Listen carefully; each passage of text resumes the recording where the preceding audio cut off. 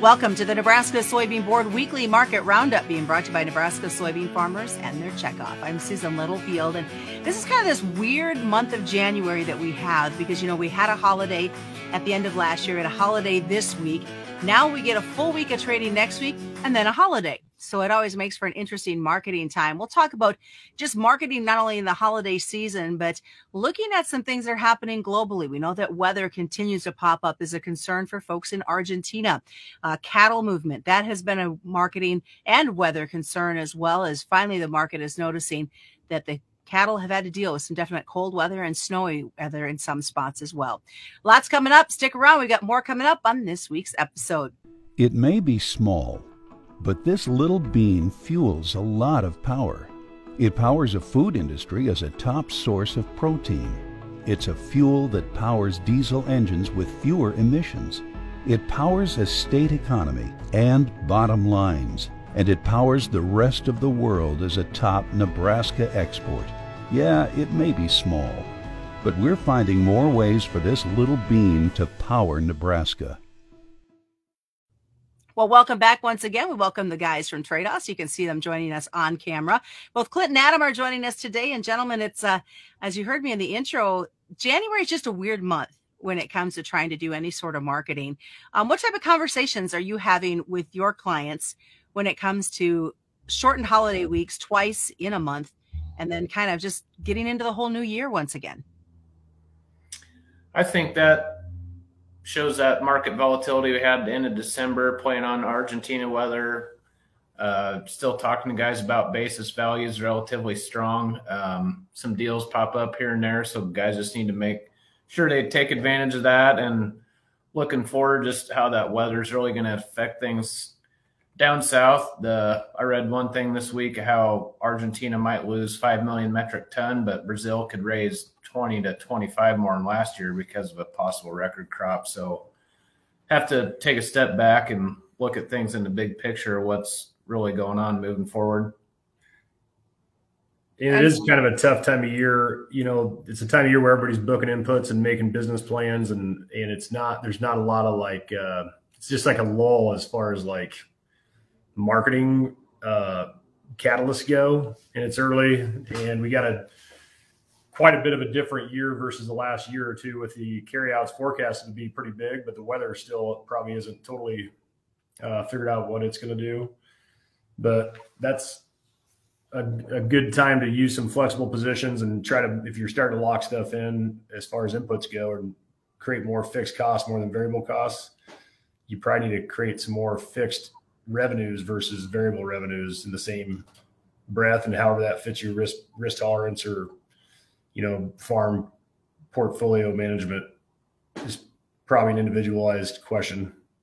And it's the time to have those questions and somebody like you guys just to kind of look over what maybe your marketing plans are and to have a plan in place, not knowing what this weather is going to do to those in South America and heck, even to us here in the Midwest. That's right. I think the dryland guys, especially, irrigated, you can irrigate your way through a drought for the most part. Dryland, the spring price is going to be pretty important, but we're 2 months away from knowing what that is. And if you can put some pencil to paper and figure out what kind of revenues seem to make sense for you, you can easily protect those spring price values today as long as you have a plan of what you're trying to accomplish. So I think that'd be well worth a dryland guy's time, is to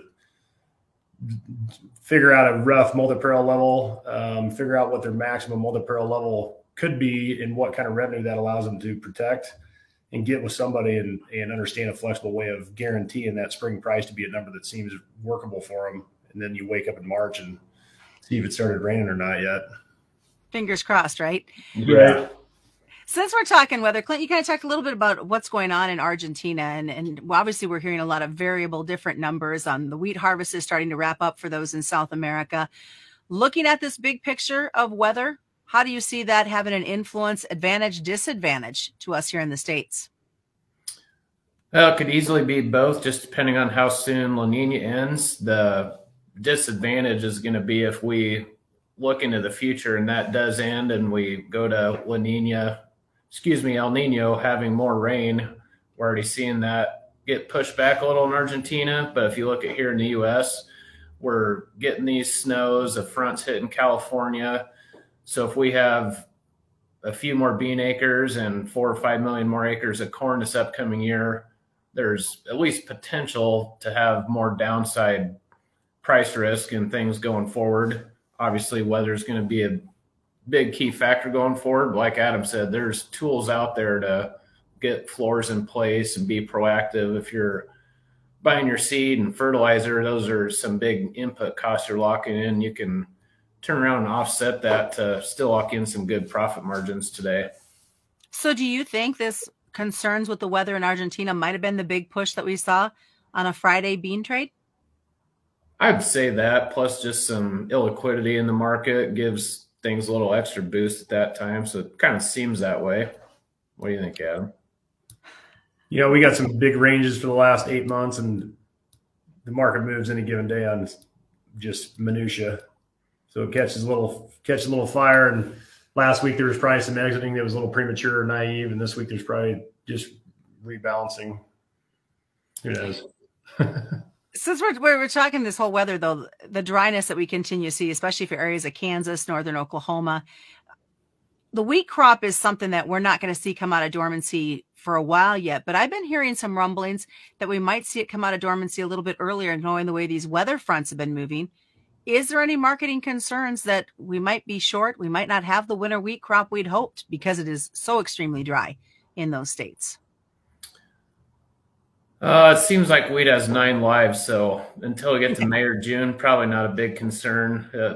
See if we actually get some moisture between now and then and revisit that at a later date.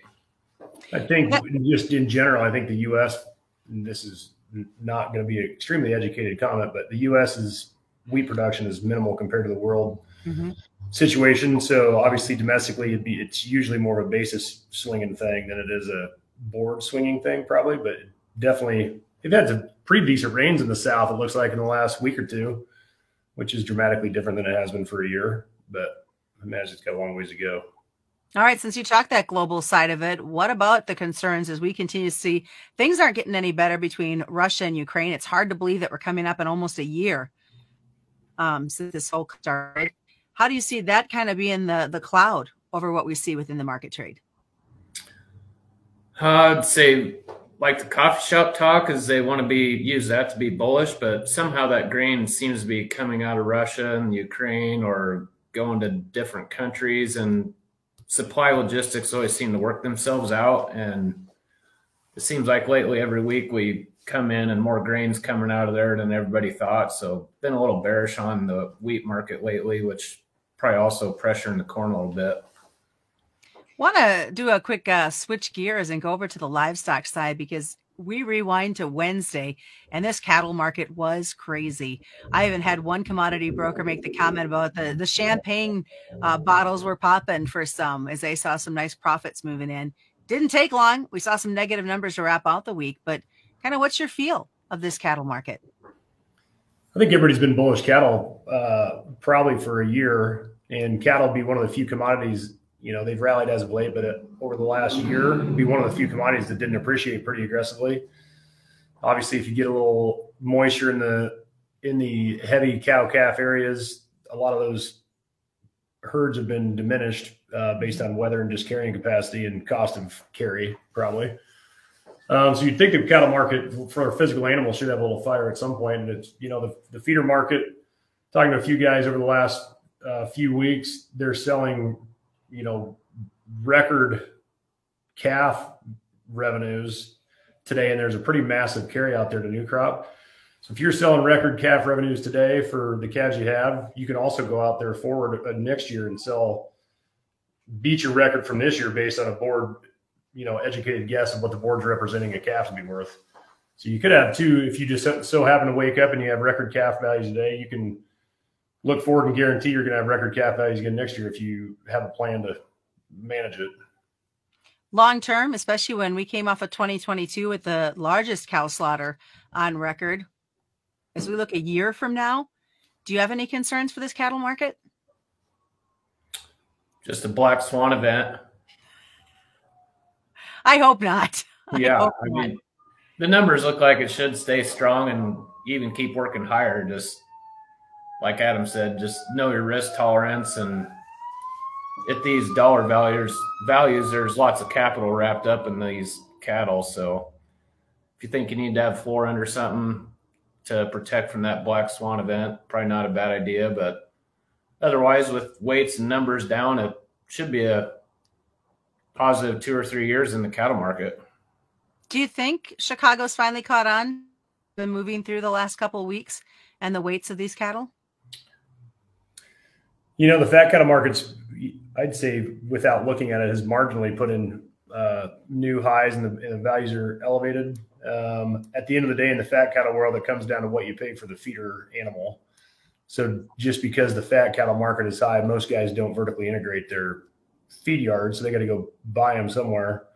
So you're always managing a pretty tight, I'm going to say, a buy-sell spread between what you're buying the feeders at versus what your production costs are to the sell side.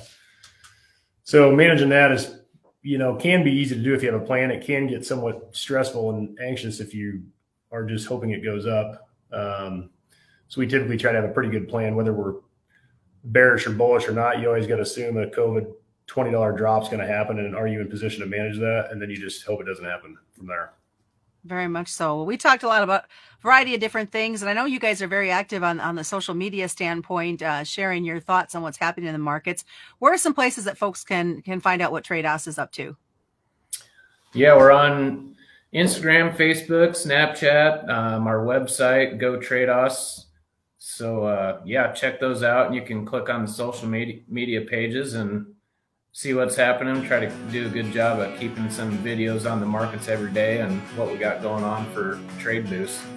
Well, I appreciate both of you joining us today, and got to remind folks, commodity futures and options involve a substantial risk of loss not suitable to all investors. And that's the Nebraska Soybean Board Weekly Market Roundup.